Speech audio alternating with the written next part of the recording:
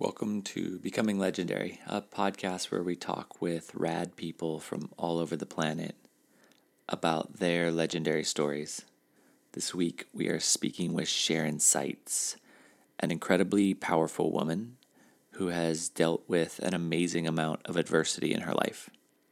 She was born into a deeply, deeply disturbing religious cult, a cult that you may have heard the stories about because it's been all over the news media.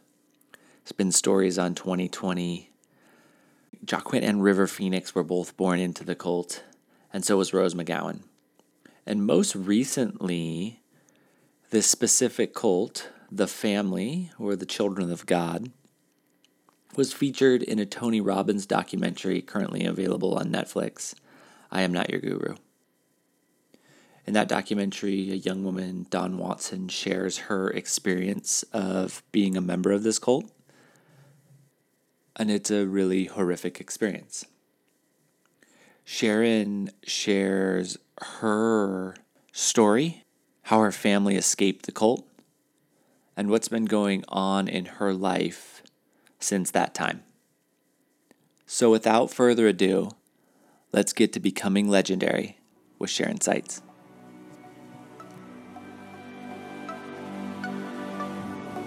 There are no gold medals for down dog.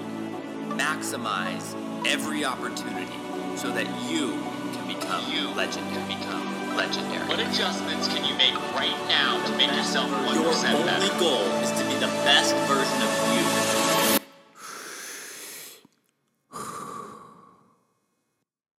Sharon, thank you so much for coming on Becoming Legendary. Thank you so much for having me. Full disclosure, this is our second time recording this. So we'll get to repeat a few things. Yeah, I'm excited. Give me the typical day in your life. Well, I have numerous things that I kind of have my hands in. So I do some dog training and I do dog sitting for some families. That's mostly just some things that I've taken on recently, like I used to do when I was younger. So that's been more my daily life recently. Other than that, it's my therapy, my groups, different types of therapies like acupuncture and moving beyond trauma therapy and stuff like that. So I work with and for different types of groups like that. What's your favorite type of dog to work with? Oh, American Staffordshire Terrier. Hands down. What's your least favorite type of dog to work with? Oh my gosh, that's so hard to say. It depends on what the owners want or don't want. It depends on my compatibility with the dog. It's not the dog's fault. It's true. It's never the dog's fault. It's really Although not. my Jack Russell could make you maybe change your mind on that. Oh, they are buggers. They are buggers. They are smart buggers. It can drive you a little crazy. Yeah, they can do some things. Typical day right now, it sounds pretty standard, right? Right. And that's only recently come to that place. The last year and a half now, I have not been so social. I've been kind of cocooning. In November of 2016, I lost my dad to suicide. And when that happened, I kind of shifted almost everything I thought I knew. And I did a lot of meditative work and self-exploration, which, yes, I had already been doing. I did a lot of emotional intelligence work. Really, that's the focal point of what I was doing. I worked with people as a life coach and I did different types of practical work. For this, I didn't realize that I had, for one, not let go of quite a few things. And for two, how much I leaned on my dad and I's relationship to avoid the thought of afterlife and spirituality. So he and I, before he died, we recently bonded and were able to get a relationship. So that was really meaningful for me to have before he left. It kind of bridged the gap where I didn't necessarily feel like I needed to keep exploring my religious side or be super angry about it either. It just helped me cope with what I had been through just to have a relationship with him. When I lost that or lost him in a way, I really didn't understand how to cope with that, to the extent of I would watch my extended family members and immediate family members either go about their lives and focus on their work, or they would go towards religious practices. And I didn't really have the mind to think, oh, well, he's in a good place, he's in a better place. I didn't really have a place for him to be. My exploration started with, where is my dad? I need to know where he is. It kind of got me a little crazy, where I was just like, how do I even find those answers? And I reached out and I searched with other people and I asked questions. But what I really learned in the end was that I had the answers. There was really nothing outside of me that could figure that out. So I started doing some pretty deep meditative work that I never thought I was capable of. As we start to kind of rewind your life, although life is relatively typical right now, right? Everyone's typical is relative to their own experience. Until you were 6 years old, you lived a really atypical experience. Can you share what that life was? I can do my best. We'll start with where I was born was in 1987 was Osaka, Japan. It seems to have been like a lighter time of the abuse. That wasn't my experience and that wasn't my siblings' experience. So from what we know, that was one of the more brutal places. So I was born into that. And the organization that I was born into is called the Family, or the Family International. And I guess is known by a couple other names now, but I know it by the Family, or the Family of God. This particular cult, at least from what I've experienced and from what I've looked into, is pretty unique. It's made the list of top most dangerous cults in the world. That has all been very interesting for me to see as I get older, the more people come out and talk about it. But from what I've been told, this is not a new thing. People have talked about it quite often. The difference is, and all around the world, the difference is only in the last, maybe 20, 30 years, maybe not even that long, people have actually started to listen. And so unfortunately, so many people that have cried, this is going on, don't have the ability to prove these types of things for numerous reasons, which I can go into. So for me to talk about it now is actually a really unique experience, because growing up, even bringing it up around people, I was laughed at, I was, looked at weird, and it wasn't my fear of being judged. It was more of my fear of never being heard or believed. And it kind of pushed me to feel a little crazy a lot of my life. It's interesting you're saying this. I'm relating this to the actual overall experience of being a female. If we look at the current state of things, this new awareness of the male power play that has been really abusing young females for a long time in these really high positions of power, and this Me Too movement that's coming out and sharing this experience, a very different experience than what you have. But overall, they're two very similar concepts. There's this group of people who have been repressed, who have had these terrible traumatic experiences, and those experiences have not been given validity when they've expressed them. Right. And that's why people don't express them, is because they know when they share them, they're not going to be received in a way that moves society forward. They're just going to be laughed at or covered up. It could make things worse. Yeah. For them. And that also is so relevant to the domestic violence world. Yeah. Men and women alike, almost especially men sometimes, will not be believed or heard, or,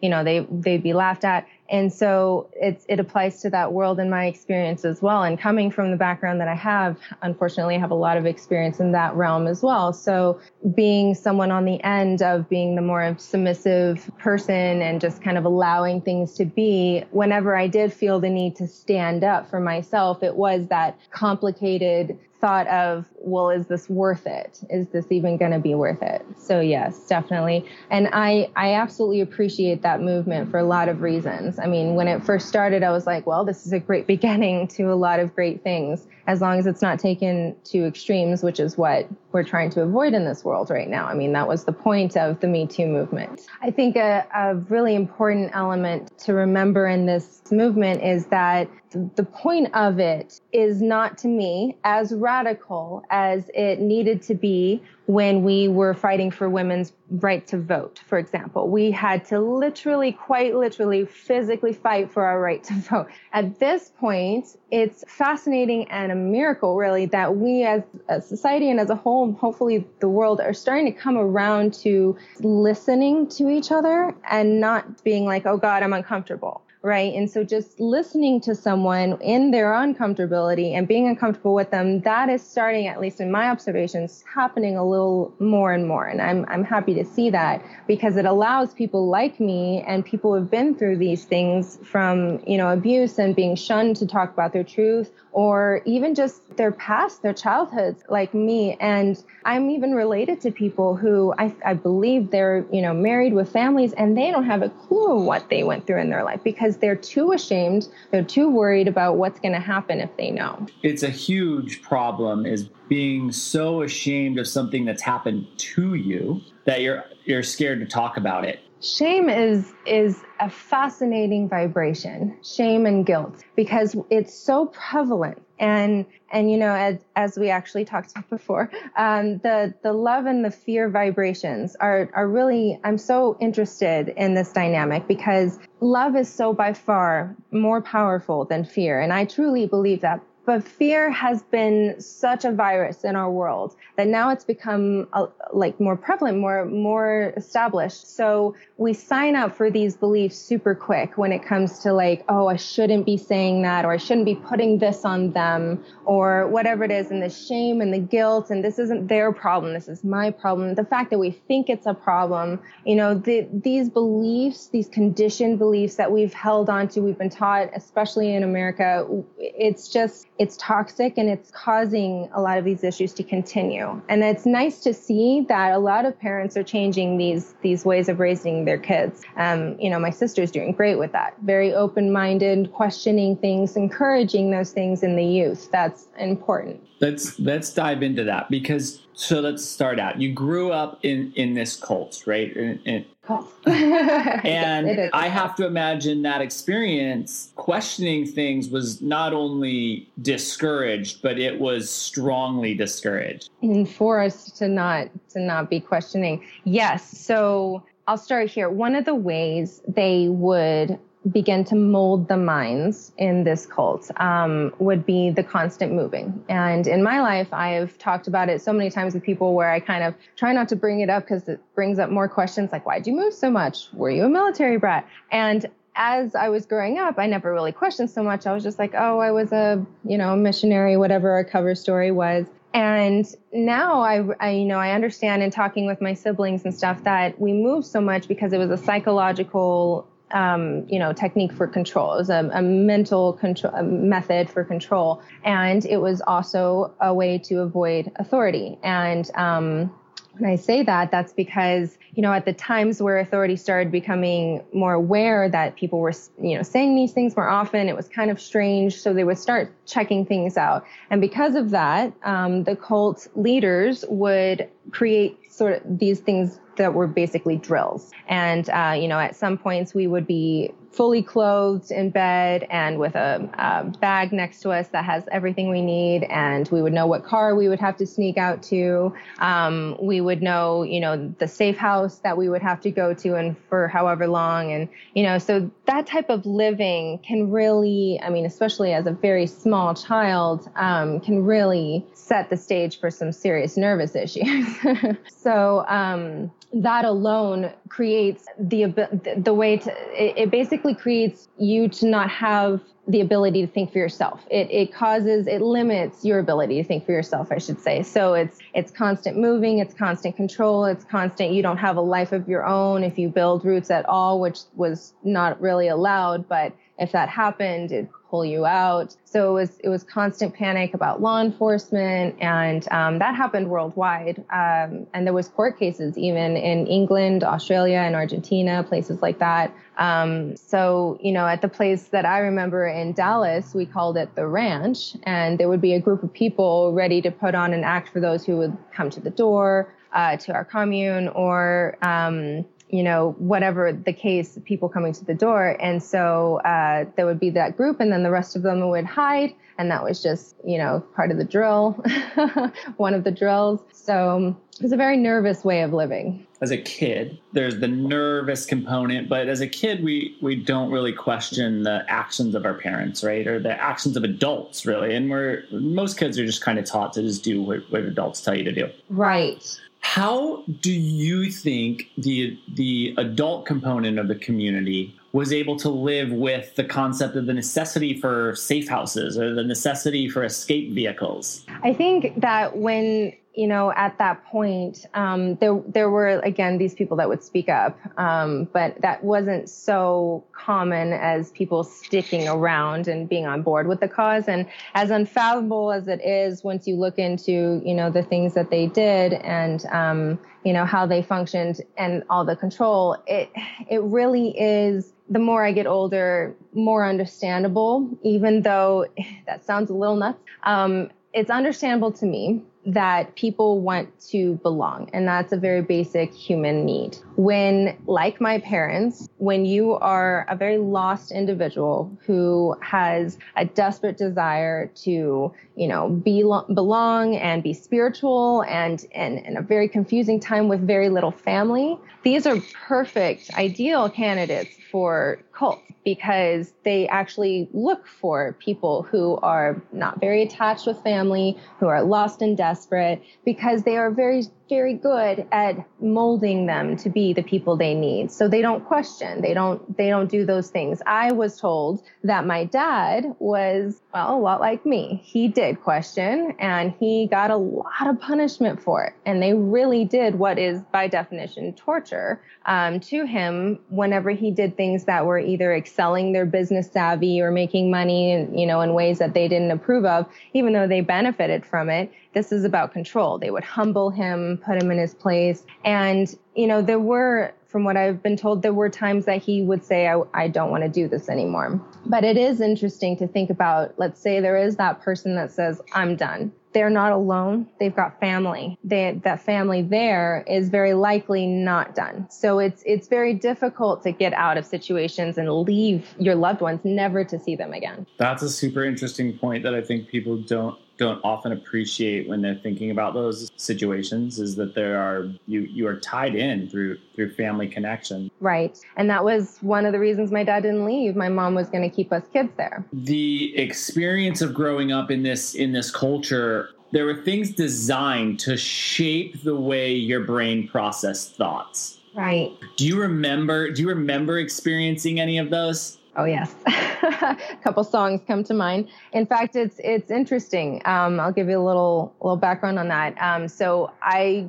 grew up with coloring books and watching videos and movies and singing songs that were specifically constructed for brainwash. And I remember these very clearly. They're like anything you would buy in the store today, except not anything you would buy in the store today. So the headquarters, where you could actually find their literature, propaganda, and cartoons of child porn, and things like the Book of Davidito, which you can actually Google, and stuff like the kitty videos, stuff like that. They are all available at this place called the World Services in Geneva, Switzerland. So that's where David Berg he himself would send them, his requests for content, or he would have head leaders around the world do the same. And so they would all just control what came in and went out. It's interesting. I mean, Switzerland, a place with no extradition, just happens to be the headquarters. It's one of the most peaceful places. I know. It's amazing. It's, if anything, I can't say this man was dumb.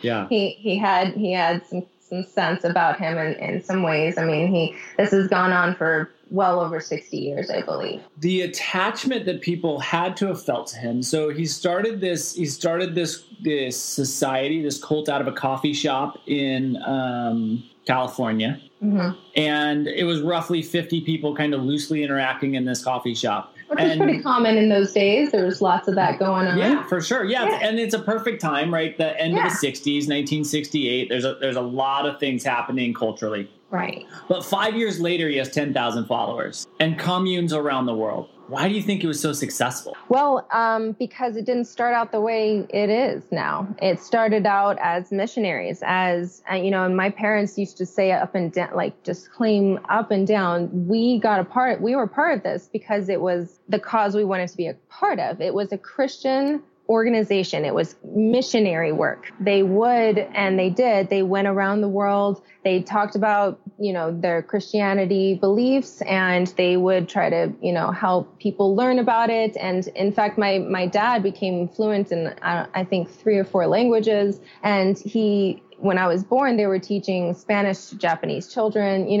That's the stuff my parents did. And so they were very interested in teaching and that kind of work, missionary work. So that's how it started out. And I believe a lot of people, considering it's the number 1 religion in the world, were on board with the message that they were starting out with. It was a beautiful message. It was about love and community. And it just, after some time, just was taken too far by the leader, where he started becoming absorbed in the stories of the Bible and thinking of himself more like a god, or I believe he started out more like a king where he wanted multiple wives. And so his first wife left him, and Karen Zurg, his second wife, was all about having multiple wives. And she's, in my opinion, equally, if not more crazy than him. So they found each other and made it even more successful. So you get the right energies together, and you have the ability to attract more energy, right? Like we attract energy, and they clearly had to have been very, very powerful, energetic beings. This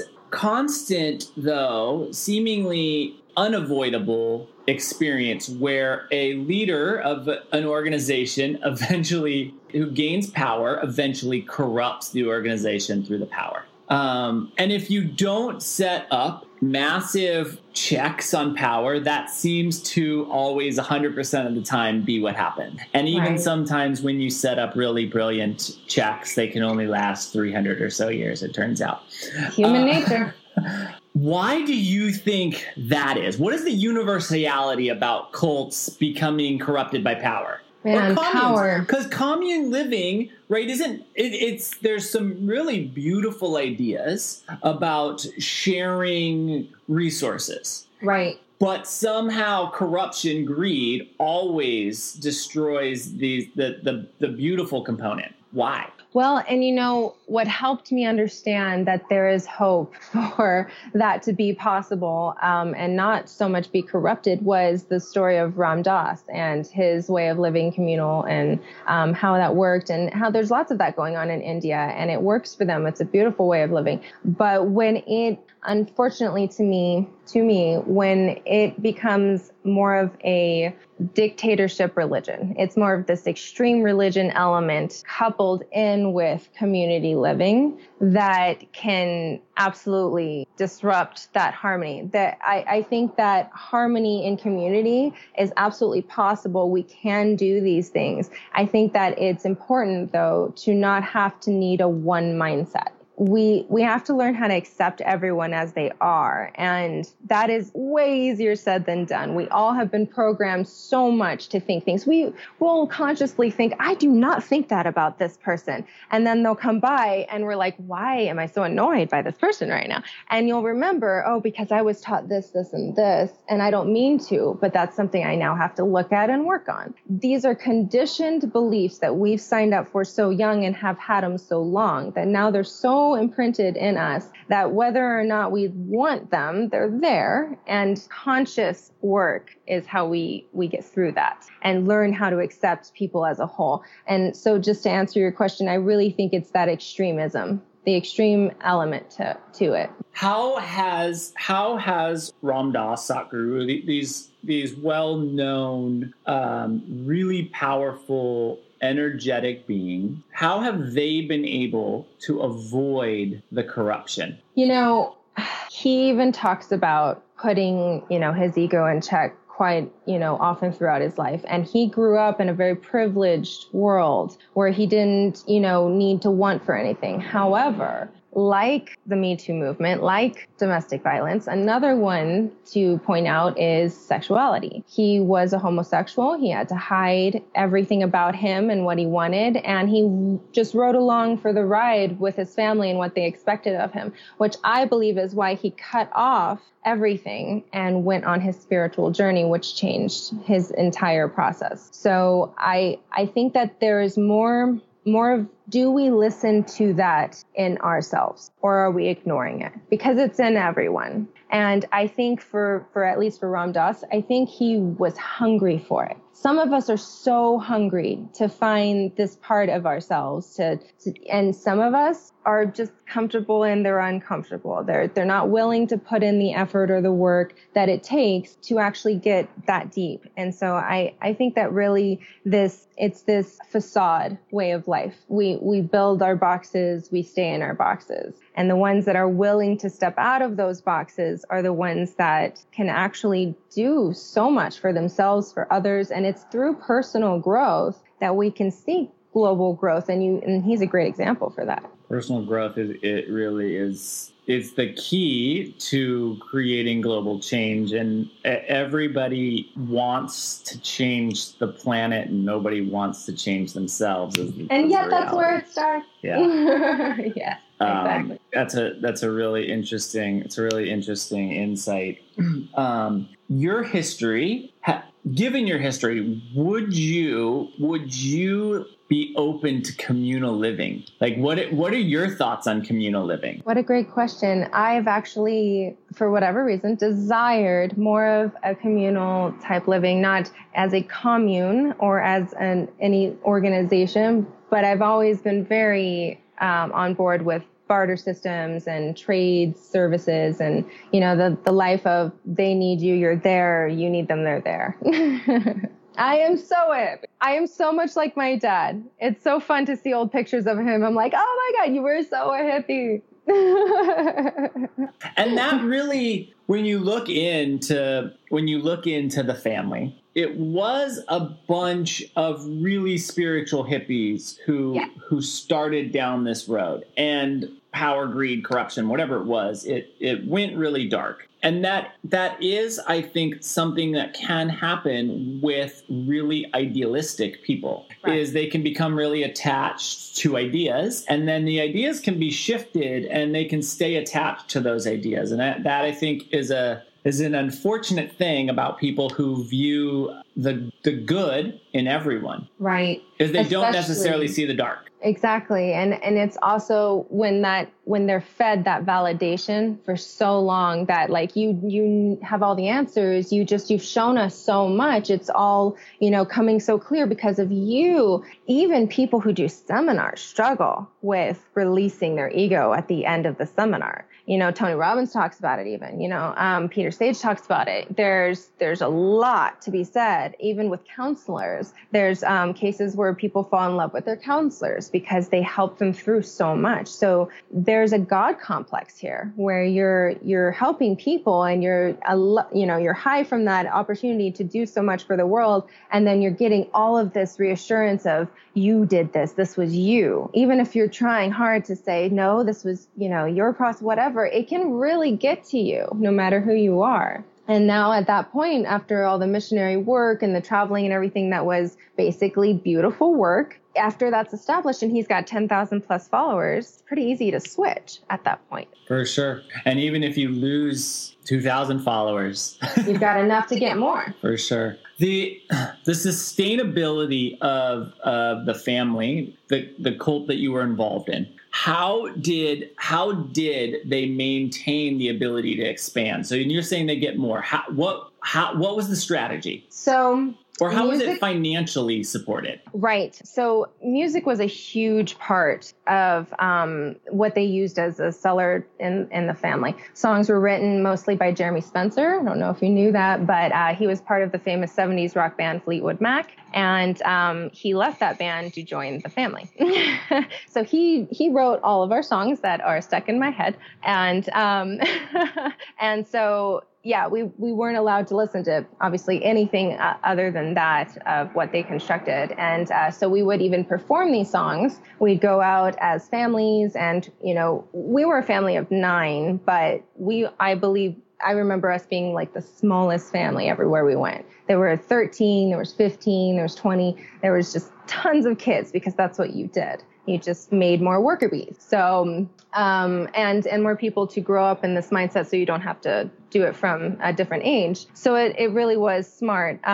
But so there was this going out and singing and doing these things. And then there was witnessing, which was a way, what I remember called witnessing. It was a way they used to convert people to Christianity. And this actually had nothing to do with the cult itself or making money. This was just straight, you know, proselytizing. I can't say the word, but just straight conversion. It was like involving saving their souls and saying prayers and stuff like that.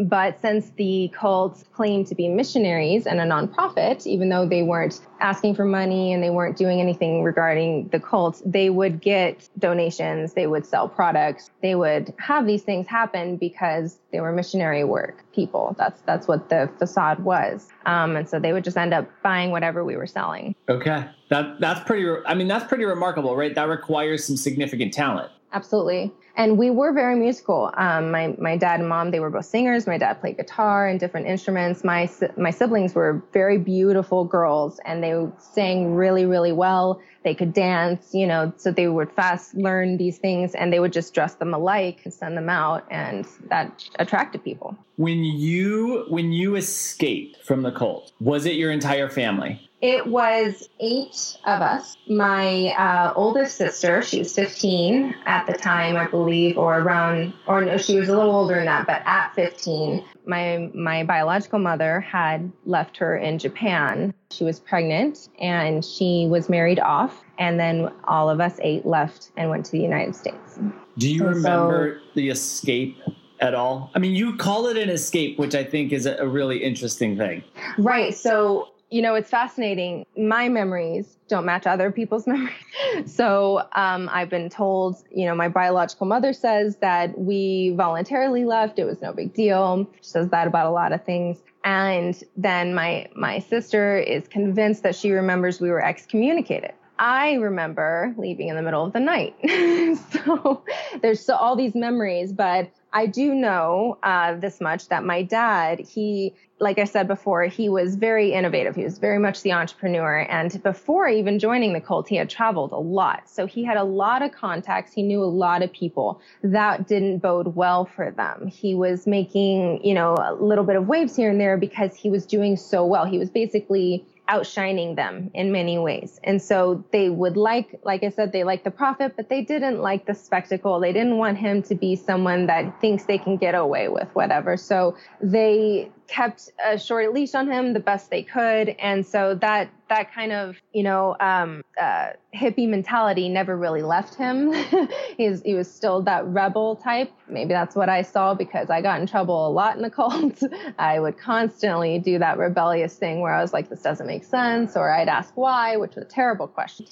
I'm sure that's probably the worst question. Yeah, it's the worst. What do you mean? That's not even in the dictionary. So yeah, I do remember a lot of that type of behavior. And unfortunately, my mother had been so heavily abused growing up that she was, again, prime for this type of mentality. I think that's another thing to point out, that these people, they look for the desperation in people who, I mean, they're hopeful that they've been through some stuff in their life so that they are that desperate to join up and not leave. My mom, she has developed that mentality. She, ever since we've left, has always been the head of some church or, you know, whatever it is. And so she's never fully left mentally, you know, even when we left. Everybody has their own reality, right? We all come from and we all live our own experience, and we can never live someone else's experience. But the fact that you have so many different memories of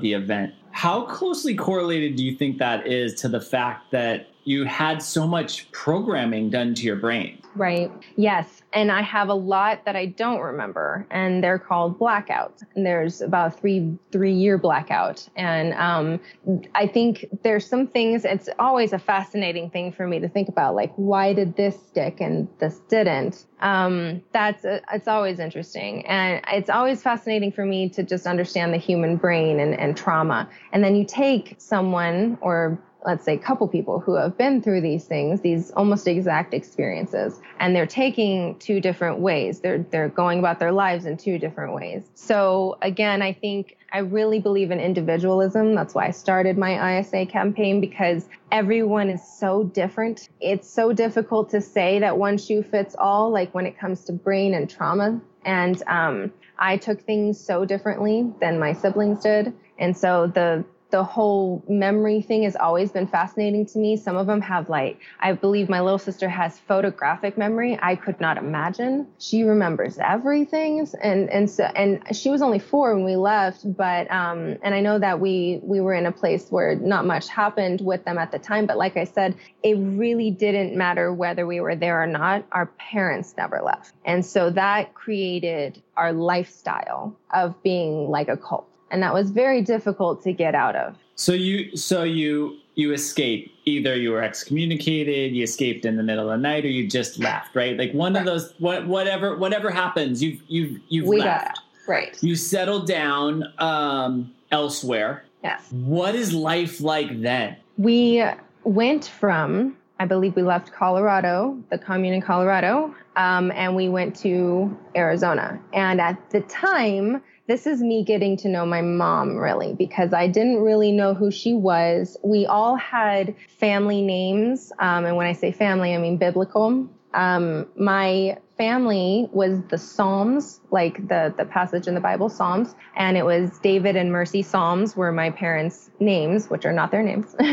And so that can confuse little kids can be very confused when, first of all, you're like, okay, I thought your name was this, and now it's also this. Second of all, you're also my aunt, you're my aunt, and you're my aunt, and you're all related to different people. So it was very difficult to kind of understand what family was at all. I had no idea what these things meant or the significance of these titles to have cousins, aunt, uncle, mom, dad. So essentially everyone that you were living with was introduced to you as if they were a blood relative. Right. This is Auntie Deborah. Yeah. This is Uncle Peter. And they were all biblical names. And that's all I remember of these people, which is a great method for the cult to keep very quiet. And people going in and talking about them, they say these names, these people don't exist. So they're almost like aliases. That's super interesting. Wow. Yeah. Yeah. So it's a very smart way to keep control as well, because, it's also an identity thing. You're taking everything they used to know and you're changing it. You're now this person. And I remember my oldest sister, I'm bringing her up quite a few times because really, obviously, she was older. And so she had seen and been through a lot at just being older, because just being older, you are given a family name, you are impregnated and married off, these things. And so she was, and I remember her name as Renee. I did not know her real name. And then when we got out, life was like, okay, who the hell are you? And what is this? And where are we? And what's going on? It was incredibly confusing. And it caused, and this is very typical actually from ex-members and also just sexual abuse victims, that mentality can make you, that energy will just seem very victim. And no matter what you do, you are a victim. That's your energy now. And out in the world, we didn't understand. My older siblings, that were newly teenagers and things like this, really terrible things kept happening to them. So, my sister was repeatedly raped throughout her life. There was all sorts of things that continuously happened outside of the cult. So I think it's incredibly important for people, because I do talk with ex-members here and there, not from my cult, but from others. And they struggle the most with life because they still have these ideals and these issues that they're like we talked about earlier. I know this isn't what I choose to think, but it's in there. And now I have to deal with that. And so people around me, they don't know how to deal with that. And now I'm in solitude again. It's a very hard way to live.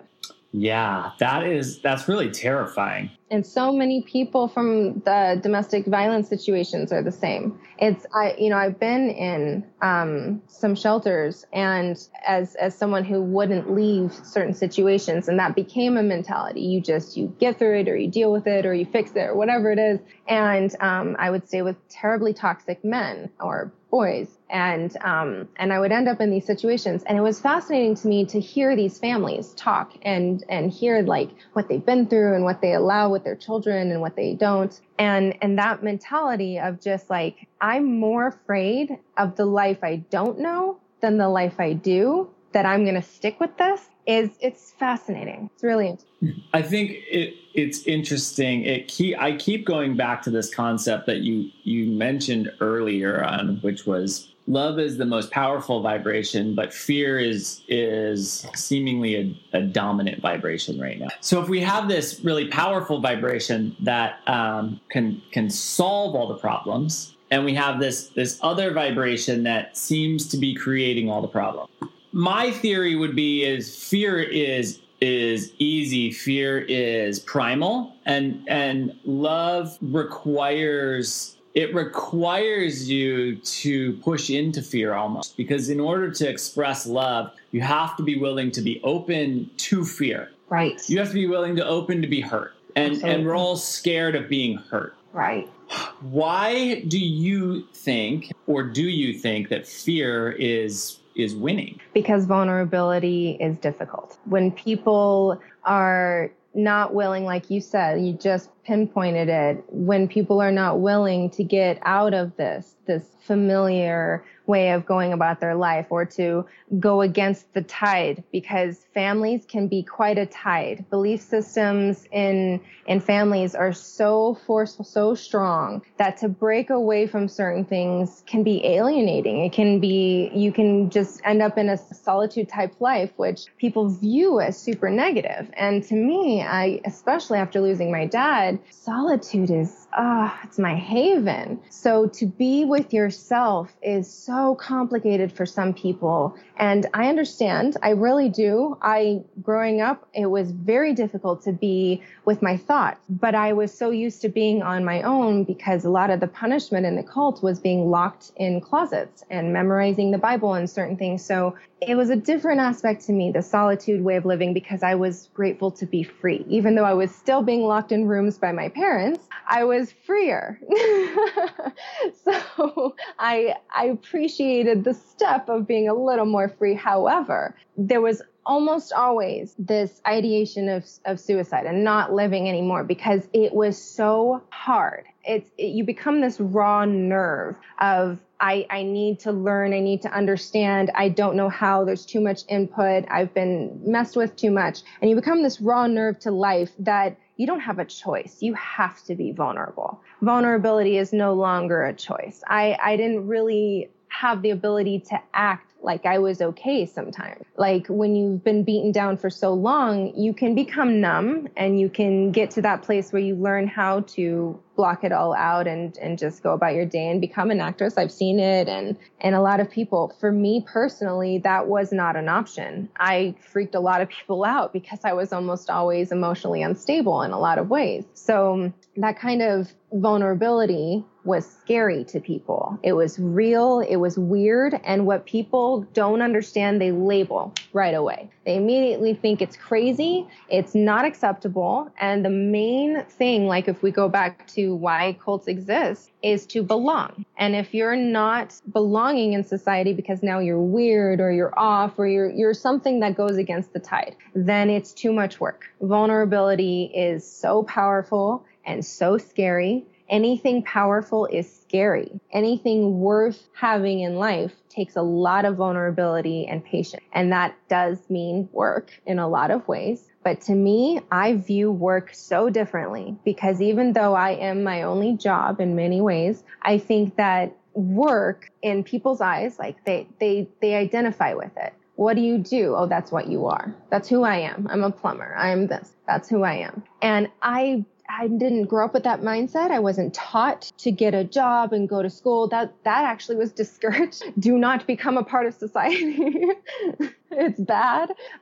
Education, discouraged. Do not. My sister at, I think she was, maybe 14, she enrolled me and my siblings in school and got in trouble for it. But once you're in because it's illegal to take us out. So she was smart enough to do that. I mean, education, healthcare, all these things were so discouraged. So I grew up with a totally different view. And I had an opportunity to see things differently, where I was like, what you're viewing as who you are, which is your job and work, is something you constantly talk about. You just hate. You hate the people, you hate this. And now all I'm hearing is you hate yourself. So I'm really confused. Why is everyone doing this? And so this rat race, this money hungry way of living, became really interesting to me, because money wasn't something that came up before.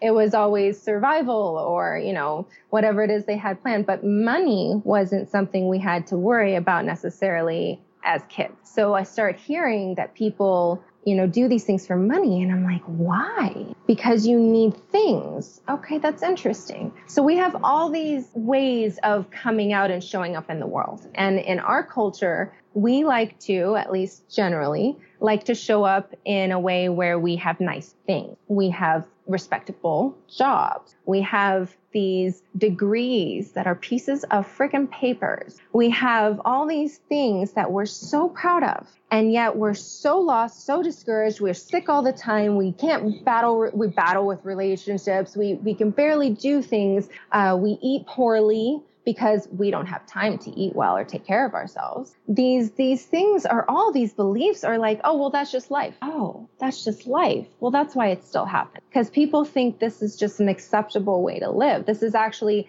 the expected way to live. And when you go back to women in this scenario, we are normally, generally, very generally speaking, expected to be mothers most of the time. And so this expectation of the way you're supposed to live, especially early in life, it becomes all this pressure. It's too difficult to do in the first place. It's way more difficult to question. And it's even more difficult to do this, question it, and then talk about people who were super excited you were doing it in the first place. Like, that's very scary. That's way more scary than I'm going to work really hard for 4 years. I think you're pulling out a lot of pieces that have a lot of overlap in the Venn diagram, right? The idea that females grow up with, that they'll be mothers. I don't think most people are necessarily acutely aware of the amount of societal programming based around that. Right. But if you look at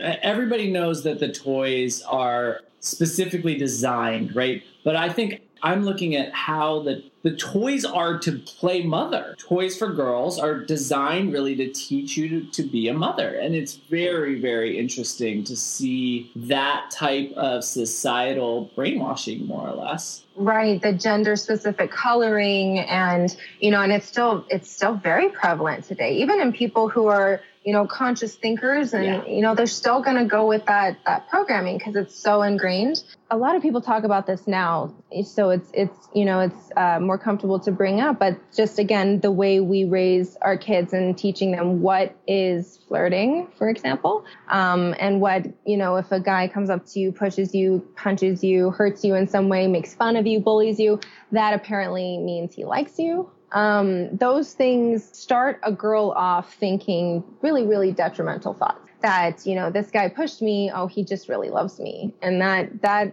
can be very harsh. We grow up looking at our parents like gods. We don't know what the concept of God is when we're very little. We have no idea, at least from what we understand. So what we think is God are the examples we have, whatever they are, whatever parental figures you have. So we absorb things super easy. It's, if you think about, we don't talk for quite a while after we're born. So words don't mean a whole lot to us. We watch everything. And that's kind of how I feel with dog training, not to compare babies to dogs, but there's a fascinating similarity where they don't know what we're saying. They're watching. And so this monkey see, monkey do thing is just as important as what we tell them. So you can teach them all day, no, that doesn't mean a guy likes you, watch out for this, but then go home and let it happen. And there's mixed signals. So you spoke a little bit about how you view how people view their parents, right? That people view their parents as gods, and they know everything and they are everything. How did you view your parents growing up? Oh, well, I had to reread my diary to really understand that. And I have quite a few diaries that were started and not finished. And, it's really interesting to see that mentality back then, because growing up, I was highly suicidal. I didn't have these dramatic attempts. I didn't have marks all over my body or anything. It was just this constant, incessant thinking of, I just don't want to live. This is too hard. Everything is just too hard. And what's the point? What's the point? I'm just going to grow up and be more crazy for the world. So there were a lot of thoughts thinking that, this isn't worth living. So watching my parents, and then becoming more educated as I got older, I realized, my dad had a really loving essence about him. That was it's very difficult to even talk about, because he had such a Jekyll and Hyde thing going.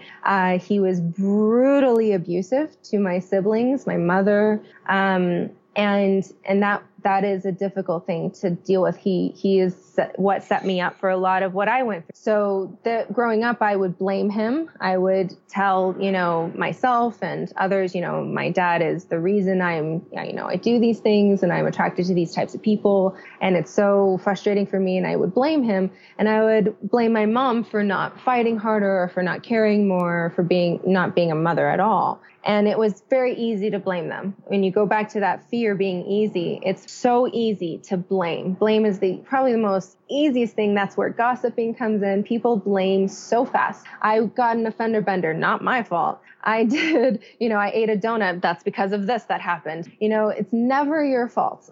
So that blaming mentality or whatever, I adopted few things that I would see in my personality. And I was very disappointed that this was the person that I knew I wasn't, but I've come out to be. It's the main thought was, why did you have me? I'm number 7. I was like, you weren't good at 6. So I was thinking how irresponsible, how, selfish. These things were incredibly, and it really set me up for thinking about parenthood in general and the world for myself. I've never, even as a very small child, talking about those kids, the girl toys. I was given, a doll or something when we came out into society, and I was just not interested in these types of playing or anything, because you see the way children are treated, the way they're used, the way they're manipulated and controlled. And then I'm realizing, this is how I was raised. These are the people I come from. Why in the world would I have kids? And that was the thought very, very, very young. And to me, that was the responsible thought. So the way I viewed my parents was very irresponsible and selfish. And yet after me, they had twins. A family of 9 is pretty interesting, right? Yeah. I mean, it's a massive, the reality is, it's an incredible burden on a lot of different things. And I think I think it would be advantageous for humans to understand our current state is of a ridiculously over-consuming creature. And the more of us there are, the bigger overall problem all of us are going to have, because unless we find a way to drastically reduce our ability or desire to consume, we are going to outstrip the capacity of the planet that we live on, and we're going to have some significant future problems. And I couldn't agree more. And what gives me hope when I watch things that are so fascinating and relevant, I think, like Before the Flood with Leonardo DiCaprio, it's very much encouraged watching that. the way I'm seeing things now, because when the election happened, I know I'm bouncing around. When the election happened, it got me into such a fear because it was the week I lost my dad. I had all these thoughts of fear of like, oh God, we're going to be basically in Hitler world. Women are going to be in cages. I was ready to buy a weapon. I didn't even believe in doing those things. So I was all over the place. And I stopped after I realized that this was the campaign I wanted to do at the time. When that came to me, I stopped and I started thinking, this could be what the world needs to shake up a little, just wake up a little. And it's not necessarily sad that it has to happen this way. It is what it is. But we are starting to. So all of that to say, I believe that we have that issue in this world. And I also see something fascinating. I see women, intelligent women. And in fact, there's a statistic of, a very high percentage of women that are very intelligent that are starting to say, I don't want kids. It's becoming more and more common and more acceptable for women of high intelligence that are successful to say, I just don't want kids. And so that's going to minimize things a smidge. We're also going to be adopting more in those ways. And I'm also seeing a couple of other things like, I have a few nieces and nephews, that have Asperger's and autism. And, I've seen this for so long in my life that I'm starting to think differently about it. We've labeled this as a disorder. We've labeled it as, they are maybe a different mindset than what is normal. But to me, I'm seeing this as maybe an opportunity for the world and us as a whole to kind of scale back in a way where they're becoming this personality is less social. It's very bright. It's, a loving type of personality, but they're not necessarily affectionate. So there's a fascinating dynamic to their brilliance and their emotional states that are, I think, kind of tugging at this pendulum swing of overpopularity in the world. That's a very interesting insight. I want to circle back to the concept that you brought up about this constant thought or being on the precipice of suicide. And suicide is a really uncomfortable subject for people. And I know personally, like there's a recoil that happens when you just broach the subject. Right.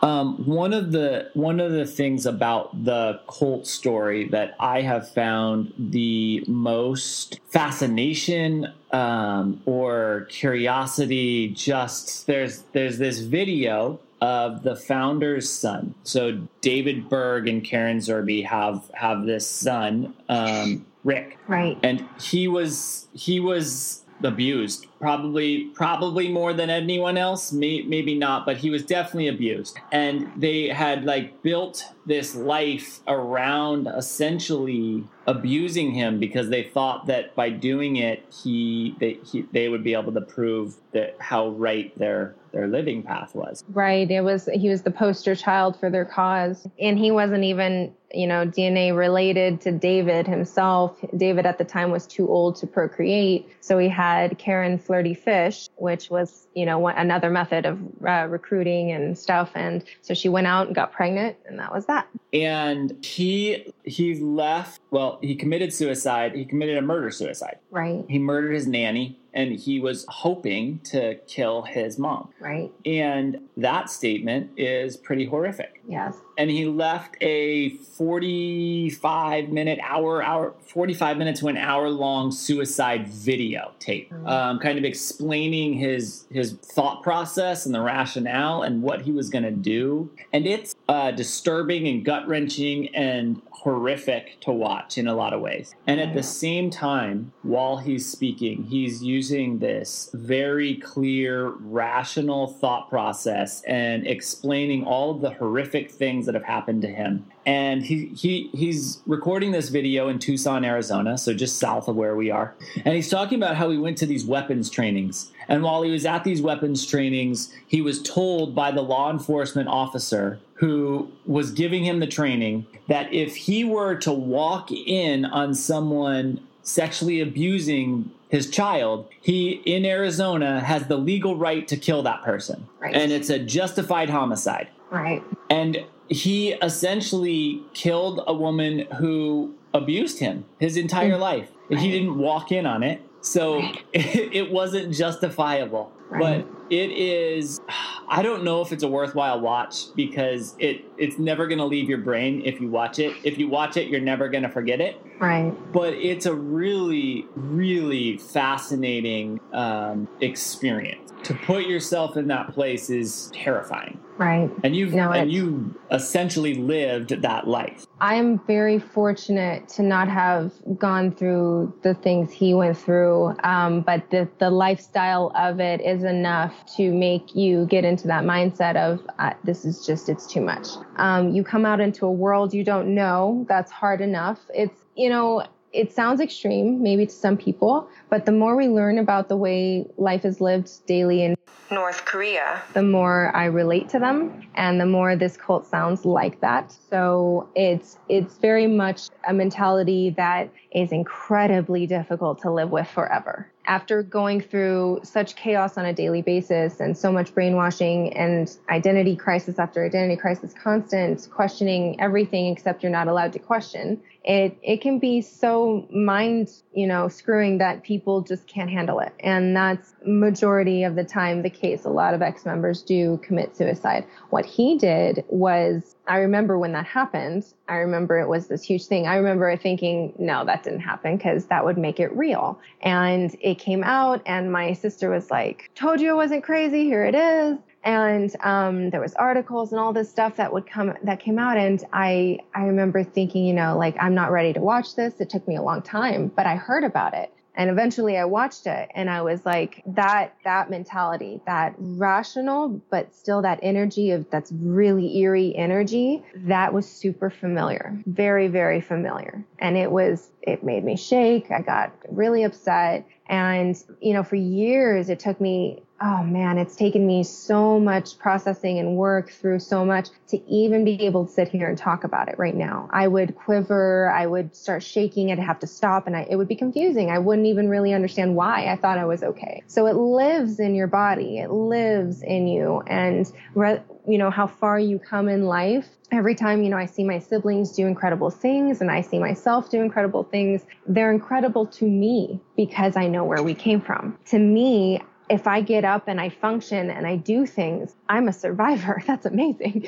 So if I get up and do things to help people, to give back, to learn and grow my own personal being, that is a step it's really difficult for the average person to do. For someone that comes from something like that, it's like, no, I'd rather kill myself. That's way too hard. Or completely deny it ever happened. I think both of those are much easier than processing what actually happened and moving forward. Absolutely. So tell me about ISA.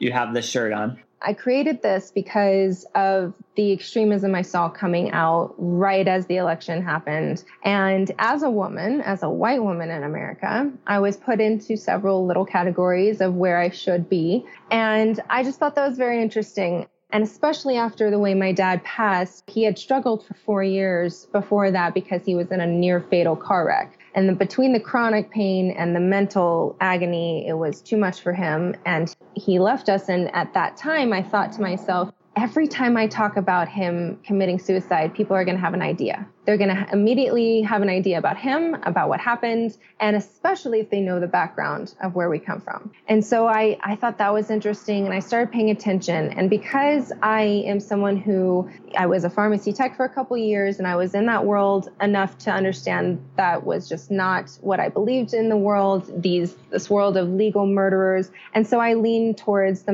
medicinal qualities of cannabis. And with my dad, I started, experimenting with him and his healthcare and helping him as much as I could, and realizing that, even throughout my own experience, of course, with cannabis, but just when someone's suffering that much, they're going through so much and they're ready to kill themselves, and people are still saying cannabis is wrong. That really was interesting to me because I thought, well, but we're all so different. Why? How can you speak for that person? That doesn't make sense to me. So I see this extremism with women and this movement and people taking it a little far. And I see this with the cannabis industry and pharmaceutical companies and the battle with that going on. And I see all this stuff going on almost at the same time because the loss of my dad did this. And I was like, you know what? I'm a freaking human and so are you. Can you fight me on that? And it just dawned on me, why don't we create a movement here? Because no one can tell me they're not a human. And if they do, maybe they have an explanation. I'm happy to hear it. At this point, as far as I know, we're all human. And so I just wanted us to remember that very important element of you're not your skin color, you're not your name, you're not your dad's name.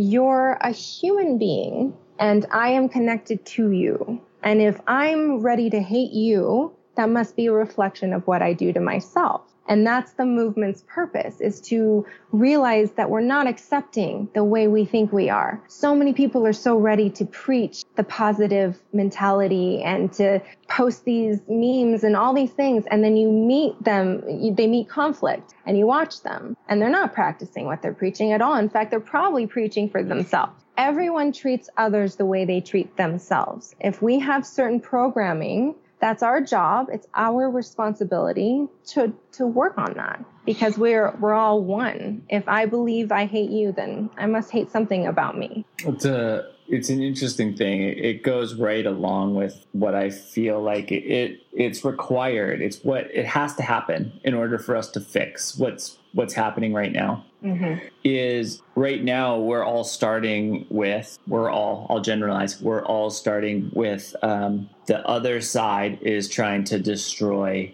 our country. Right. And I think if we stopped and we just started with both sides want to have the best country possible, and we probably disagree on the majority of ways that we have the best country. But at the same time, although we may disagree on how we get there, we have a desire, an end goal that's the same. So why don't we, instead of talking about how you're so destructive and I'm so destructive, start on, we share a common goal. And right. What are the things that we can do? Where's the overlap that we actually have? Let's start there. And then we can back out to the disagreement. Right. There's a beautiful video on YouTube that you just made me think of that came out around the same time as when I created this campaign. And so many things came out like this that were beautiful to see. But this particular one stood out to me. And it was a video of getting, a good maybe 100 people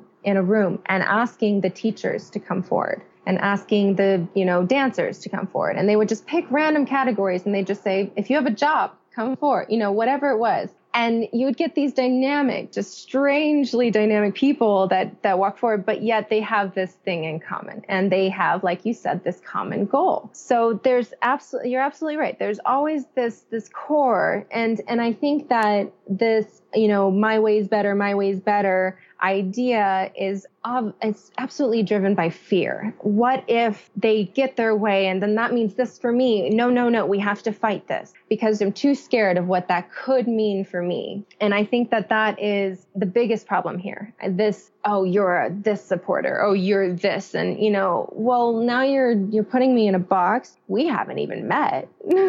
So I don't really know what you're talking about. There's lots of family members and friendships and everyone that I've heard so much since then that have been driven apart and torn apart. And I was tempted to do similar things and stuff. But I've had such practice with different belief systems throughout my life that the only time it really irks me, or I let it irk me, because that really we should all start acknowledging nothing makes us feel things. It's really up to us. And what I allow get to me sometimes really has to do with when we are hurting others. When we are actively, painfully hurting others, that's when I'm like, all right, something's got to give here.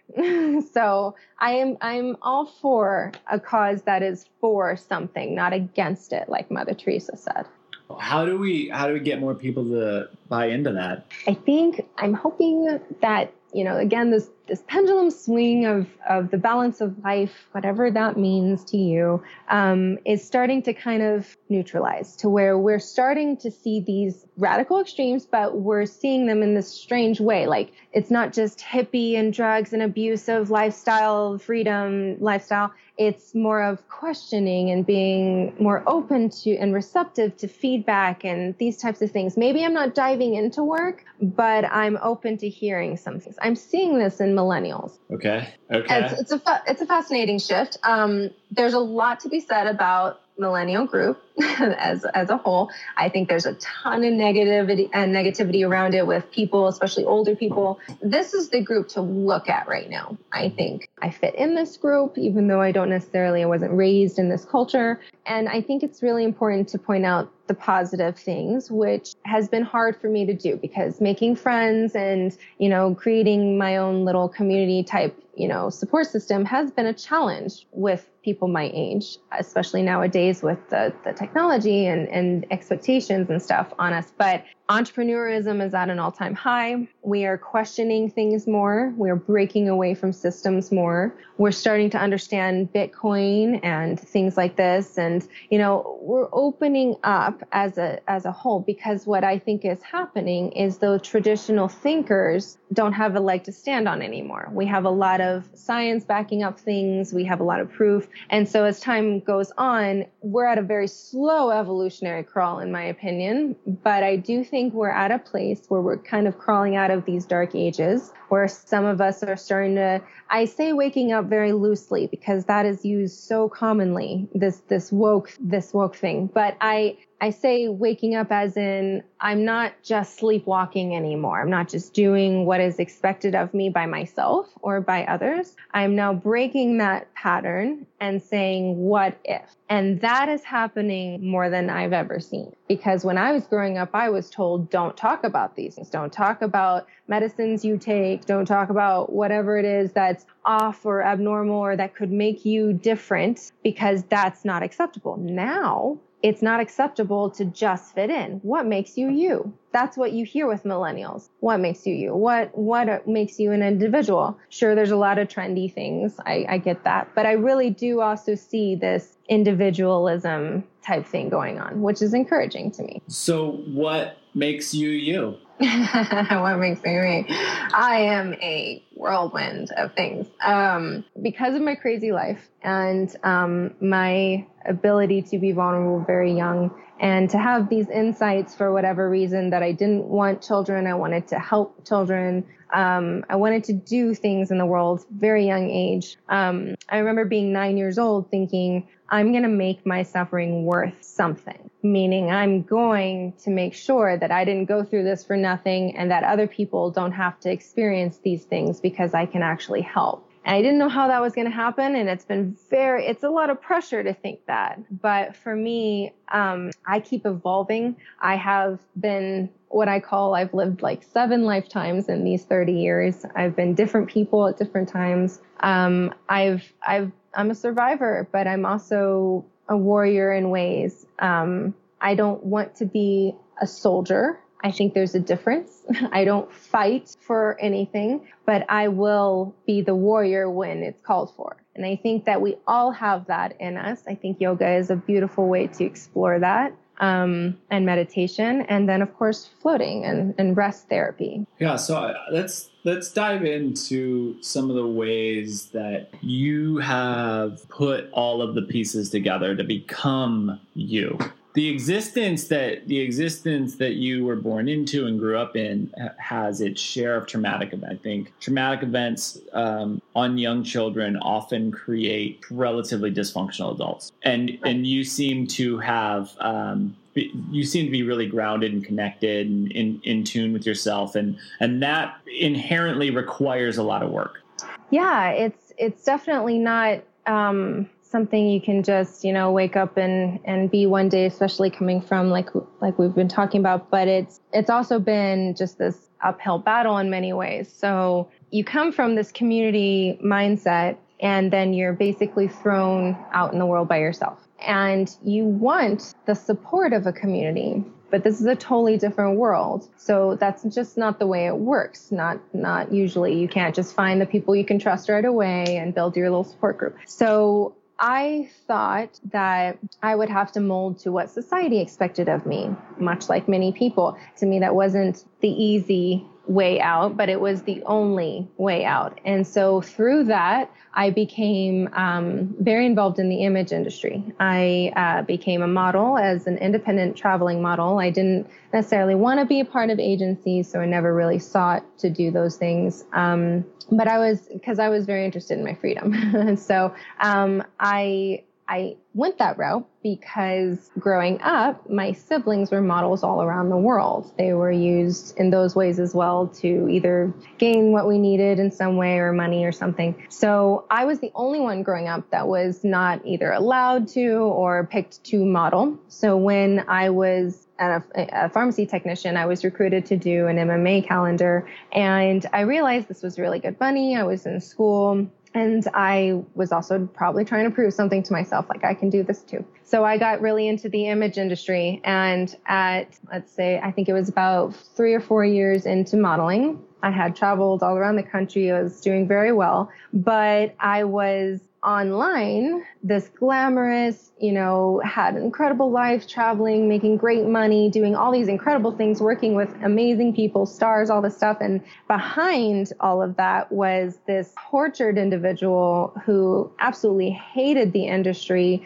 I couldn't stand almost everyone I worked with. There's a handful of people I keep in my life today because they are actually beautiful people. So I'm grateful for that. And there was a lot of incredible experiences in traveling, but for the most part, that was one of the most brutal experiences, just being a model, because probably also very much because of my background, that control. And, when you're posing, when you're doing things, you're just an object. So that was very hard on me. I did that for about 6-7 years. And in the middle of that, at about 24, right before my 24th birthday, I got a DUI in Arizona, which, as you know, is no joke. And at that time, I was not a troubled child. I didn't do anything wrong. I was a college going, stuck to myself kind of person and just did modeling. And so I was distraught. I was traumatized. I had no support, no family. And that system there is no joke. It's really traumatizing. So I was terrified. And I turned to drinking. I just kept drinking. My license was taken from me. So I stayed at home and basically just drank all the time for the summer of not having a license. And I bring that up to say this desperate time of my life, I was completely out of control. I had no vehicle. I had to get to school somehow. It's the middle of summer, couldn't even get water. And I'm now facing thousands of dollars I don't have in courts and all this stuff. And so I'm terrified. And all I want to do is go to school and get through it. And so I'm in that place again, that desperate, manipulated, controlled place again. And I ended up gravitating towards someone I thought had the ability to get me through all of this, who I thought was well known and did well in the industry. And that person ended up, after we got together for about 11 months, almost ending my life on my 25th birthday. And that is the first time I got help.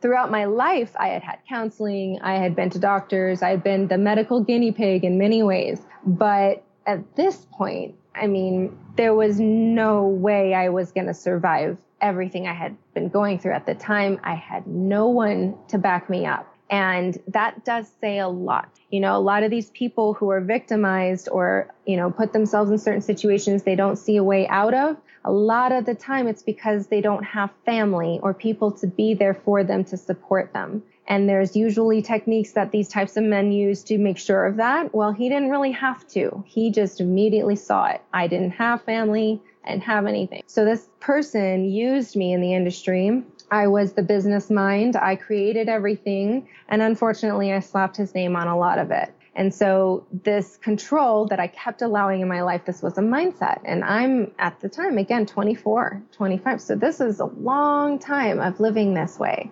And I'd been through, in and out of these situations before, and I had still been doing this. And at this point, I almost lost my life. He tried to murder me on my birthday. So that pushed me to say, okay, I either end this now or I do something, because I can't keep doing it. I can't stand my lifestyle that everyone seems to love and respect me for. I can't stand the men I date that everyone thinks I'm crazy for thinking he's crazy. I can't stand this life anymore of secrecy and being completely in the dark all the time. It was suffocating. So I thought, well, I'm either done or I reach out for help. And I went into this emotional intelligence program that in 1 year, I actually accomplished a lot. I had stopped chronically vomiting because that's something I developed as nervous issues. And I stopped getting with abusive men, and I ended up, kicking him out. So that program was really a beginning to a lot of how I stopped a lot of these patterns. It's, again, one thing to recognize it. It's another to know how to break it. When I went into the program, the first thing they asked me, everyone, was, why are you here? And I was like, I'm a very smart person. I know a lot. I've educated myself. I've been through lots of different therapy types of things and stuff. My issue isn't that I know what I need or don't know what I need. It's the how. How do I get there? Because I can't seem to stop doing these things that are really life-threatening, that are hurting people around me. It's too much. So it was the how. How do you get there? And there was a woman that worked in that program, Mary Moore, and she's there in Mesa, Arizona. She was an amazing woman who didn't need a dime to just be there for me. And really, that's what I needed. I just needed one person who cared, who was there and who cared. And a lot of times that was difficult for me to see other people go through similar stuff, but have a mother, have a father, have someone, a sister, someone there. I didn't have that. So this woman, Mary, she was that for me, and she changed my whole world. That is an important person. Yeah. The other ones, really throughout my life, my sister was my protector. For me, I really think that I've been through so much tragedy, even outside of the cult, with almost losing my life and then not being believed from that. He was a well-known person. And here we go again, being the person who isn't believed or called crazy. And he was such a dangerous person. I felt compelled to do something more, and I took him to court, and he won. So these types of people that are really good at what they do, they're so good. They look for people that have the energies that I did. They really do. They're predators. And I have to tell you, though, that experience, without it, I wouldn't have had the progress I have today. If he didn't do what he did, nothing would have pushed me. I was already going through DUIs, ready to just die. And then being faced with actually being, possibly killed. I remember I fought to live, and I got through that night with the thought, I can't do this to my family. And that's what I fought with. It wasn't, me or my life, or I have to fight for my life. I didn't have any care for my worth. I didn't have self-worth. So it was for my family. I couldn't do this to my sister. I couldn't do this to my dad. This is not how they're going to hear I went out. That was the way I thought. So I was so calm in the way I approached the situation, because I do the best in chaos. And I, for some reason, got through that night. And I didn't tell anyone about it. No one. I didn't call authorities. I did nothing like that. But I did get into a program. So, it's a scary, scary thing, because when I did end up talking about it, and this Me Too thing wasn't here yet, there was no accepting truth. It was all keep it to yourself. I'm uncomfortable hearing it. And I had strangers out of hundreds of friends in the modeling industry that supported me in court because of what they'd been through before. And so that was like, well, I'll never let them go, and they're friends to this day. That kind of support, it's so treasured by me. And those types of people came out of just seemingly nowhere in my life. And even though it's a disappointment to think, well, my family couldn't be there for me, or my parents, or anyone that, is expected to, it's a hopeful thought to think that there are people who don't even know you who are willing to be there for you. And that's really what I think I'm trying to do in who I am. I've always been someone, I really do mean always, have been someone who is willing and ready to show the people who are so eager to hurt me that I'm there for them. That was such a huge motivation for me. The reality is, no matter what type of therapies you're using in your life, there's really nothing that's more powerful than a friend who's there to support you through anything. Right. And like the woman Mary Moore as a coach, like the woman Ann Woods Tinkham here in Longmont, she's incredible acupuncturist that she's willing to work with me on things because she just wanted to help. Those types of people are just lifesavers for me. Another one that I'm really hoping to get more education out there about, or a type of therapy that is rest therapy. This float therapy, this flotation tank therapy that people know of as flotation tank therapy, is so controversial as far as that I've been seeing in many ways. And for me personally, I thought it was a fascinating thing. It's just like it grabbed my attention when I heard that veterans and PTSD, people with severe PTSD, were showing really impressive improvement with just sitting in water in darkness. And I was like, well, how and why? So, attending the last 3 flow conferences has been really helpful in understanding that. So that I didn't really know. I really thought I could not meditate. My mind wasn't wired for it. I can't stop this monkey mind. I can't stop it. And I thought, putting me in darkness is not foreign to what I've been through before. It's not going to change anything. So I didn't really understand, but I'm almost always willing to try something. Right. And so I did. And I'll say this, even though it was uncomfortable, it was so uncomfortable, I was getting anxious and ready to get out. And I was like, oh, there's water and this is distracting me and this is distracting me. And then the hour is almost up and I get about 1 minute of being in that theta brainwave state. And I get out and I'm like, So I've years trying to get to that 1 minute. And it took me an hour. Interesting. So most people are like, I only relaxed for a second. Are you kidding me? You got to that place? That's amazing. The ones that won't even stay in that uncomfortability to see if they can get there, that's where they're cutting themselves short. Won't even get in. They're claiming for a lot of things. And I understand there's real things out there like agoraphobia and things that people are really afraid of. But again, I think that you and I had touched on this before. It's really a matter of perspective. If you're willing to get in a car, like you said, this really is not that different. Cars are actually a hell of a lot more dangerous. So that is definitely true. Yeah, that is definitely true. So give this a try. Yeah. Because the freedom you feel in a car will not compare to the freedom you'll get out of this. It's so true. There's so much power in being willing to let go. Being willing to let go, period, and then being willing to let go within the confines of a float tank. Your life, the capacity for your life experience is dramatically increased in a way that just isn't available in other ways. Right. And so another thing I'm running into with the float community is that they don't, let's say there's tons of people who are willing, but they can't afford it because it's too pricey, and they can afford it once. And so now they consider it like a spa day or something that's, not really necessarily what it could be used for. So that's, why I love and I'm so passionate about what my partner Matt is doing with his company Transact Wellness, because it's a company we're converting into a nonprofit for these reasons.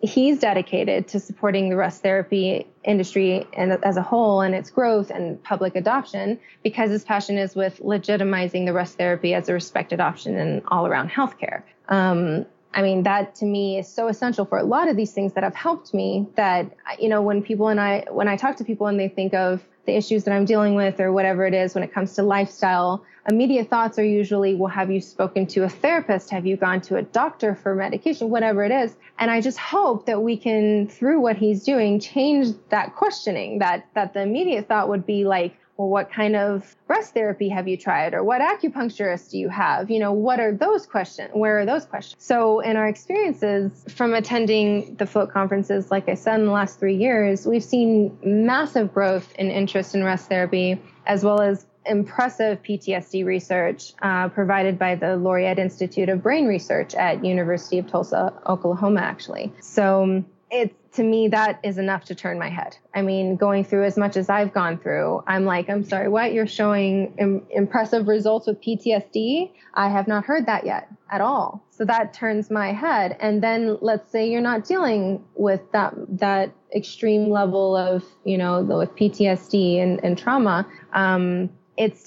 It's still really beneficial for so many reasons. I really think that, if you have the perfect health and you have all the time in the world and you're just happy with your life, you're still going to get a lot out of this, because this is introversion at its best. This is a way to wake up whatever is laying dormant, to observe whatever is there. And there's always benefit in just observation of what is going on, the self-awareness, what's showing up in life, who are you from a moment to moment basis. I'm not necessarily a wholly well-rounded person. I'm not always like this. I mean, a lot of how I've come this far is incredibly, I'm so grateful for it, but I still am very challenged. I probably always will be. I really want a lot of people to understand that, my friend Don Watson talks about, this is a lifelong journey. This is not just, you get through it, you're a trooper, and now you're helping people, and that's, now you're all better. This is a journey and a process that we go through together,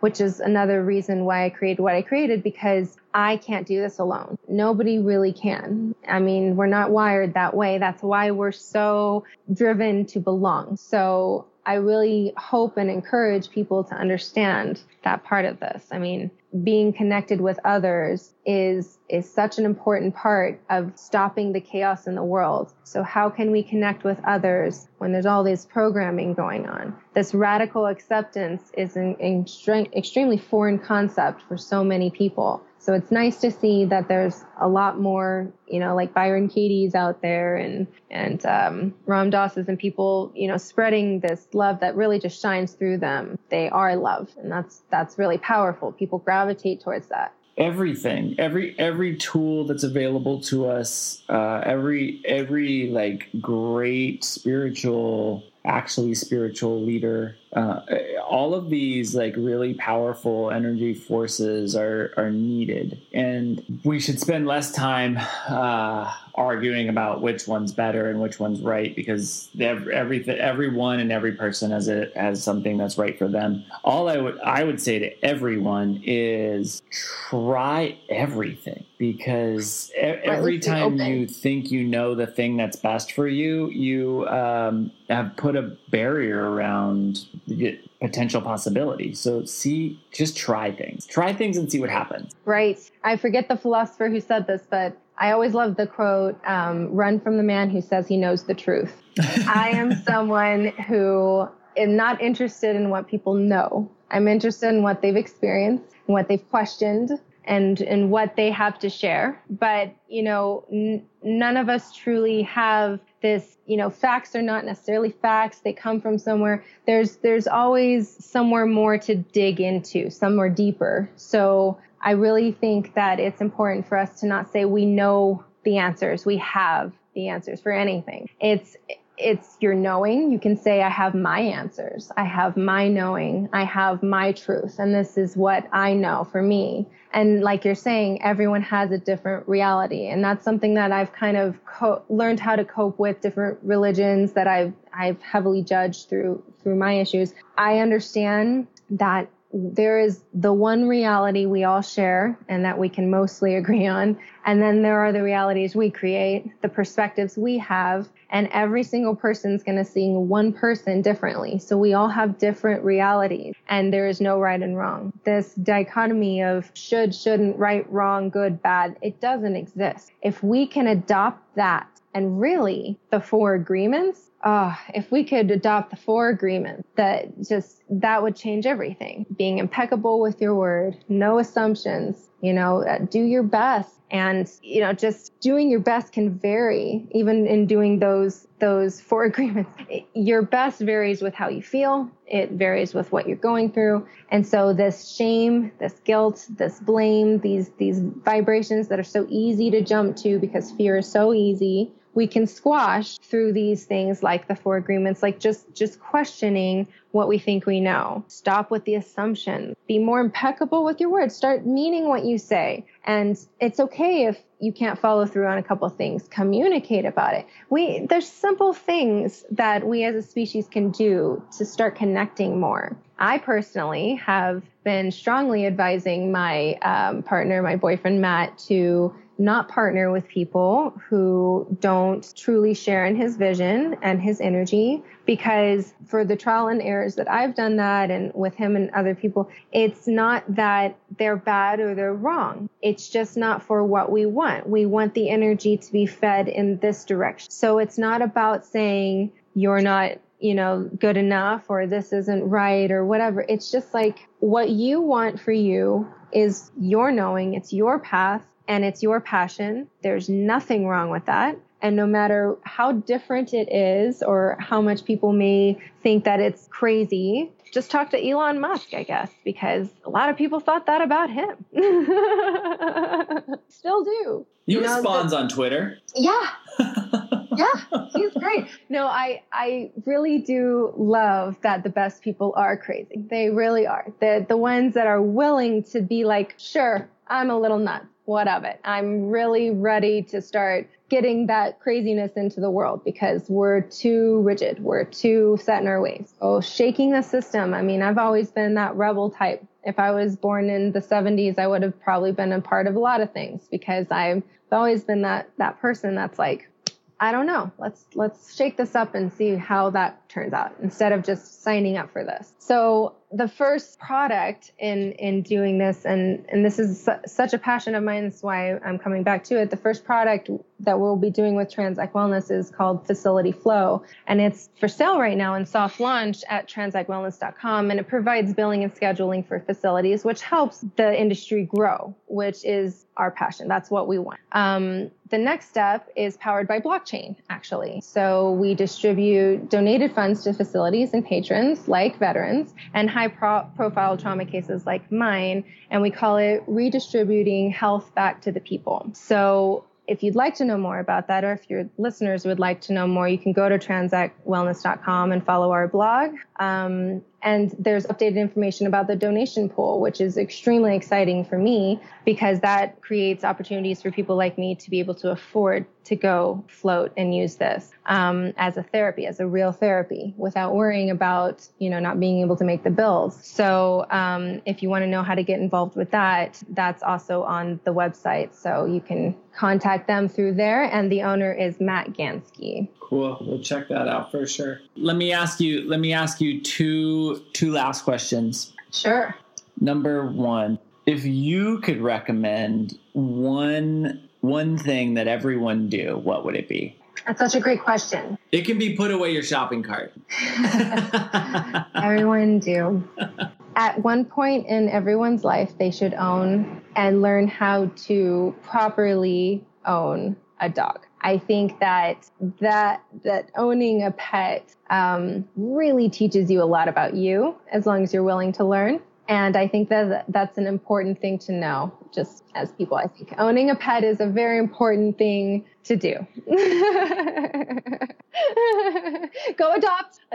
Don't. Yeah, definitely adopt. That's a super interesting one. I really think so. I'm not kidding. And it's been a hugely therapeutic thing for me, having grown up with temper and anger issues my entire life because of what I was around. And then the PTSD. I have such complex PTSD that loud noises or anything, it would just set me off. And when you're in that space of I can't handle any more, like I'm really going to put my fist through a wall or someone's face, I cannot handle anymore. And an animal's like, I'm hungry. You're like, no, you're not. Like, I cannot do this right now. It's amazing the willpower you muster up. And when something innocent is depending on you, it becomes more than you. And I think that's an important thing for us to start understanding as a humanity, to understand that there's so much more than us. And having a pet can start that mindset. That is definitely true. And there is so much more than us, and everything that we do to appreciate, understand, and help that is only beneficial for everyone and everything.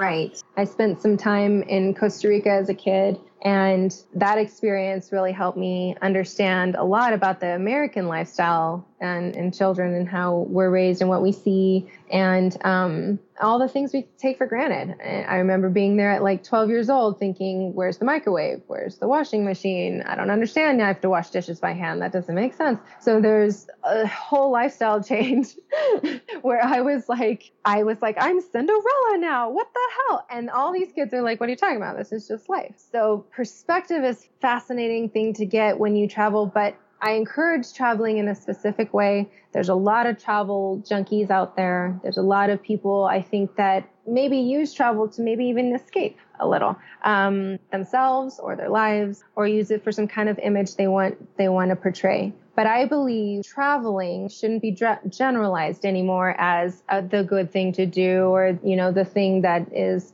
helpful for whatever reason. I think that submersing yourself in different cultures, there's a difference. If you are willing to go down into the town and starve a little, or maybe get sick, or maybe shake hands or hug with people who probably haven't bathed in weeks, or if you're willing to go do these things, eat things that you're like, what the hell am I eating? If you're willing to really submerge yourself in these cultures and be called names and all this stuff, that to me is traveling. That's really traveling, not sitting in a 5-star hotel looking at the sights. So I'm very interested in doing more of that in my life. Costa Rica offered a huge perspective for me, and I will never, ever forget it. Even though the circumstances were by definition extreme, I will always appreciate that experience. So really quickly, give us the Costa Rica story.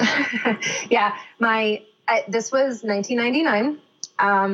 And as most of us remember, that was the year of Y2K, or the upcoming year of Y2K was around the corner. And there was a lot, that people believed. But my dad, being the way he was, he would take things and run with them. It was very extreme. And there was a man, I forget his name on purpose, that wrote books that convinced him, or he allowed to convince himself that the one place to be on earth that would keep his family safe would be Costa Rica. So we ended up moving to Central America now this was the first time in my life that we had stayed in one place for more than a couple years. And out of nowhere, I'm hearing, we're going to Costa Rica. And I'm like, what? I just established a life. It took me so long. So I was distraught and upset. We end up going there. And I'm the one constant. There were siblings that came and went, and my grandma and stuff, and even my mother at one point. But I was the one constant. So I was there for about 3.5, 4 years. And in the whole time we were there, my dad immediately got started on survival ways to survive this crash, right? And so he started building a 2-story, 8-bedroom wooden cabin up in the mountains, far, far away from civilization. And he bought 4 American Staffordshire Terriers and built massive kennels for these dogs next to our house, put them through boot camp training so that they were guard dogs, which completely changed. My sweet, innocent puppies changed after that. I didn't recognize them afterwards, which was very difficult for me as a kid. And then when we were stuck up on the mountain with these dogs, and only the dogs, that was it,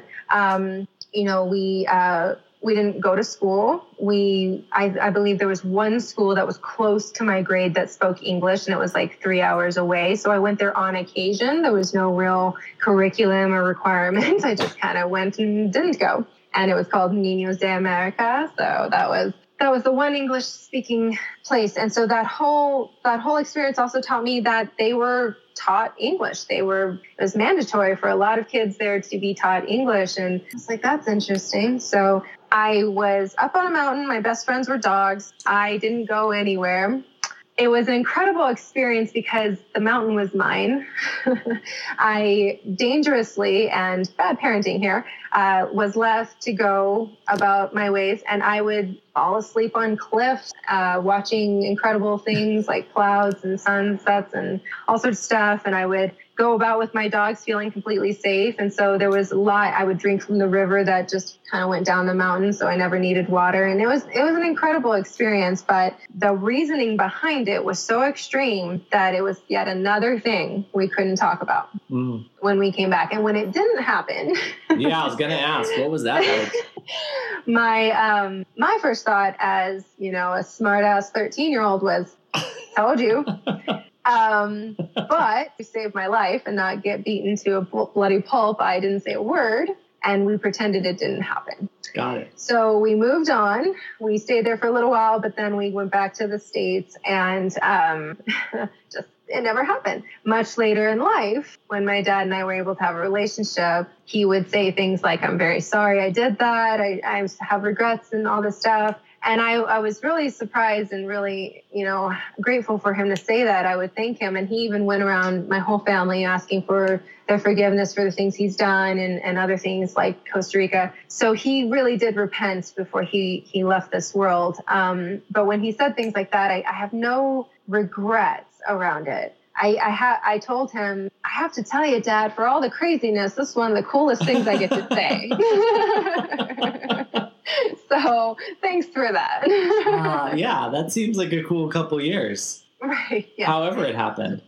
Very difficult, but it was definitely an experience I'll never forget. I couldn't appreciate it like I could now. So I'm absolutely, it's on my list to go back there. Cool. Last question. Do you have any questions for me? I think we talked about it last time, but I am a little more curious about Vitality and what exactly is involved with that. Yeah. Vitality it's everything. It's one of the beautiful things about Vitality. One of the most challenging things about Vitality is it's a collection of so many different things that can make you feel better, that you can get lost. You can lose your path. You can only try out a few of the available options, and you'll miss out on so many things that might have been the thing that could really transform your life. So Vitality is a weird place, and it's a fun spot. You guys should come check it out sometime. Yes, we'd absolutely will. We have a plan to come see the Evanescence Lindsey Stirling concert in August. So all right. We'll have to stop by. Cool. Lindsey Stirling's rad. I love her. Yeah. She's amazing. Sharon, thank you so much for your time, for coming on Becoming Legendary. You are a true legend. Oh, thank you so much. I so appreciate you and everything you guys do. Thank you.